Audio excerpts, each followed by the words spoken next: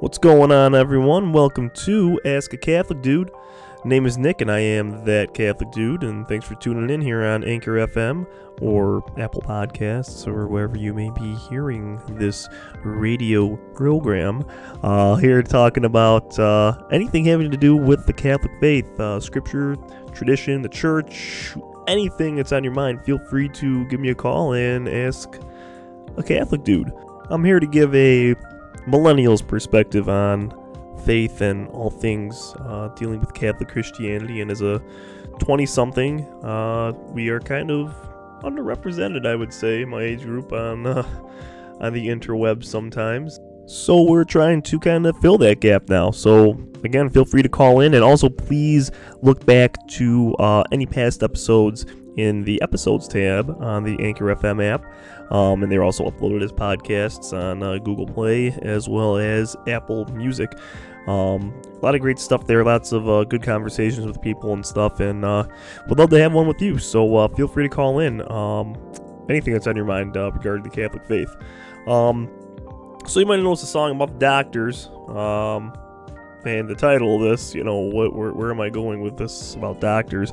Well, today happens to be the feast day of a special saint, a really great saint, Saint Alphonsus de Liguori, and it just so happens that he is also a doctor of the church. And quick note, his feast day was actually yesterday in the current calendar. The calendar of the Catholic Church was updated a little bit in the 1960s to make room for some more saints, newer saints to be celebrated universally, and as well as to take some saints off the calendar. They're still saints, but to take some saints off the calendar that aren't as celebrated as much anymore. And some people's days got moved around, so today is St. Alphonsus' feast day in the pre-1962 calendar, 1969 calendar, and yesterday was his feast currently. But we could have a 2-day feast for St. Alphonsus de Liguori because he is a doctor of the church. He lived in the 18th century, was a bishop in Italy, and he was just a awesome saint, very prolific in his writing, which kind of led to why he was declared a doctor of the church not too long ago. He was declared doctor of the church back in the 19th century, in 1871. And what it means to be a doctor of the church, it's a title given by the Catholic Church to saints who are able to really make a contribution to the faith, to the understanding of the faith. These men and women are usually prolific writers. Their writings are usually widely read, not only among Catholics, but among all Christians and even some secular people. Like, I know many people have read the Confessions of St. Augustine, and they might not even be Catholic, let alone Christian. And it's these saints that have words for us that, even though they spoke them centuries ago, they still resonate with us today. Just as the Gospels and the rest of the books of Scripture still resonate with us today, even though those were written hundreds, thousands of years ago. I guess hundreds would be a little too early.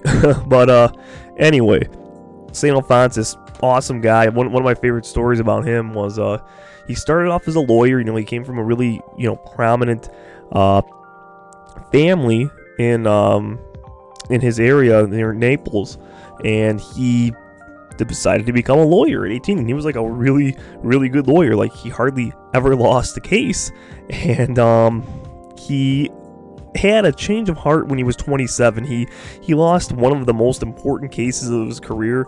It was like the first time he had lost a case in 8 years, so it was already a pretty big blow to his ego. And he had already been thinking about it before then. He had talked about how lawyers lead an unhappy life, and they're gonna have an unhappy death and a quick death, and how people feel about lawyers today. They felt about them the same way in the 1700s, apparently.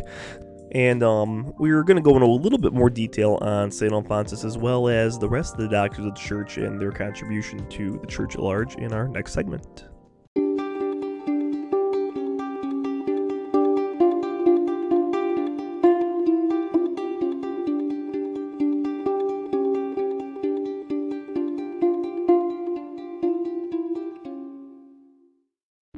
So there were always traditionally four main doctors of the church, and they were typically known as they were always venerated from the time of probably St. Gregory the Great, even probably before then. And those four saints were, well, St. Gregory the Great himself, St. Ambrose, who was the Bishop of Milan, and from the year, probably about the year, I think, like 380 to 397. Then St. Augustine of Hippo, he was the Bishop of Hippo, now known as modern-day Annaba, which is near Algeria. And he was, of course, baptized and converted by St. Ambrose of Milan.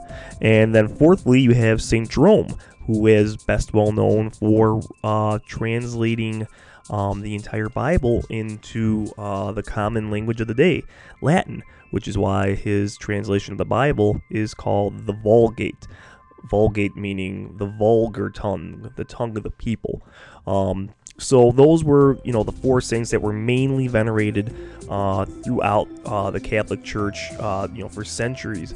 And they were always juxtaposed with, since they were all from the West, they were always juxtaposed with four great doctors from the Eastern churches. St. John Chrysostom, who was also a bishop, and he was responsible for composing the Divine Liturgy of the Byzantine Rite. He was the Archbishop of Constantinople. And then you also have St. Basil the Great, St. Gregory of Nazianzus, also called St. Gregory the Theologian, or I usually just call him St. Gregory of Nazianzus, and he was also Archbishop of Constantinople, following St. John Chrysostom. And then you have the great St. Athanasius of Alexandria, who was the Patriarch of Alexandria, of course, and from the Coptic Rite, the Alexandrian Rite. So, 8 great saints right there. And the latter four that I mentioned, they were officially declared doctors of the church following the things that happened in the Council of Trent back in the 1500s. But they were always recognized as awesome saints, always quoted by so many theologians and people throughout Christendom. And it's just, there's so many great people that I always prayed to, and I always asked to intercede before God's throne, and I didn't realize that they were doctors of the church, like St. Anthony of Padua, for instance. Most people pray to him, when they lose things. That's one of his, that's one of his powerful intercessions for us. But he's also a doctor of the church. He spoke very well about our Lord and what we need to do to become closer to him. He's often called the evangelical doctor, the Doctor Evangelicus. Many of the doctors of the church have subtitles that people kind of gave them throughout their life. Like St. Augustine's the Doctor of Grace. St. Thomas Aquinas is often called the Angelic Doctor. St. Leo the Great, Doctor of the Church's Unity. And then St. Alphonsus Liguori himself, often called the Most Zealous Doctor. And you go through time, and we currently have 36 doctors of the church, 36 great men and women who have contributed so much knowledge to Christendom, and have really helped us reflect on our Lord Jesus Christ's work here on earth, and how we can more mirror them. It's kind of like, the light's reflecting, off a mirror, and, we're looking at a mirror that's reflecting that. Think that so like when we try to emulate the saints, we're emulating the saints that are emulating Jesus. The saints always point to Jesus. A lot of people, in the secular world say, oh, the church always puts down women. Well, first, it's bullcrap, because you got the Blessed Virgin Mary, the Theotokos, the Mother of God. But then, there are quite a few women who are also doctors of the church. You have St. Teresa of Avila, St. Catherine of Siena, St. Teresa of Lisieux, the Little Flower, and also most recently St. Hildegard of Bingen, who was declared a doctor of the church in 2012 by Pope Emeritus Benedict XVI. And you can actually see a full list of all the doctors of the church on Wikipedia. Yeah, this is one point where Wikipedia is actually pretty accurate. So yeah, just visit Wikipedia for more on that, and just simply type in doctors of the church, and you'll see a full list. And the most recent one was 36th doctor of the church was declared by Pope Francis just very recently in 2015. Saint Gregory of Narek. He was a poet, great philosopher and theologian, and he was belonged to the Armenian Rite of the Catholic Church. This is before the divisions that separated most of the Eastern churches in 1054. He died in either the year 1003 or 1010. But he had a lot of great works, and was always recognized by the church. Pope St. John Paul II had a great devotion to St. Gregory of Narek, and Pope Francis finally elevated him to that status of Doctor of the Church, making his works much more widely known to the Church Universal. And that's typically what happens when these people are elevated to that kind of, not to say level, but have that distinction, because it certainly lent me to look into them more. So it's great stuff. Definitely look into their writings. There's so much to learn from them, especially the ones from the early church. The ones that lived in those first few centuries that are also known as church fathers, like St. Augustine and St. John Chrysostom and St. Ambrose, because their knowledge is just great to see how the early Christians lived, and how the way that the early Christians lived and prayed and fasted and did alms and all that reflects exactly what you see in the Catholic Church today. All their beliefs, square right up with it. So it's great stuff learning from these awesome saints as we walk on our path to paradise with our Lord Jesus in heaven.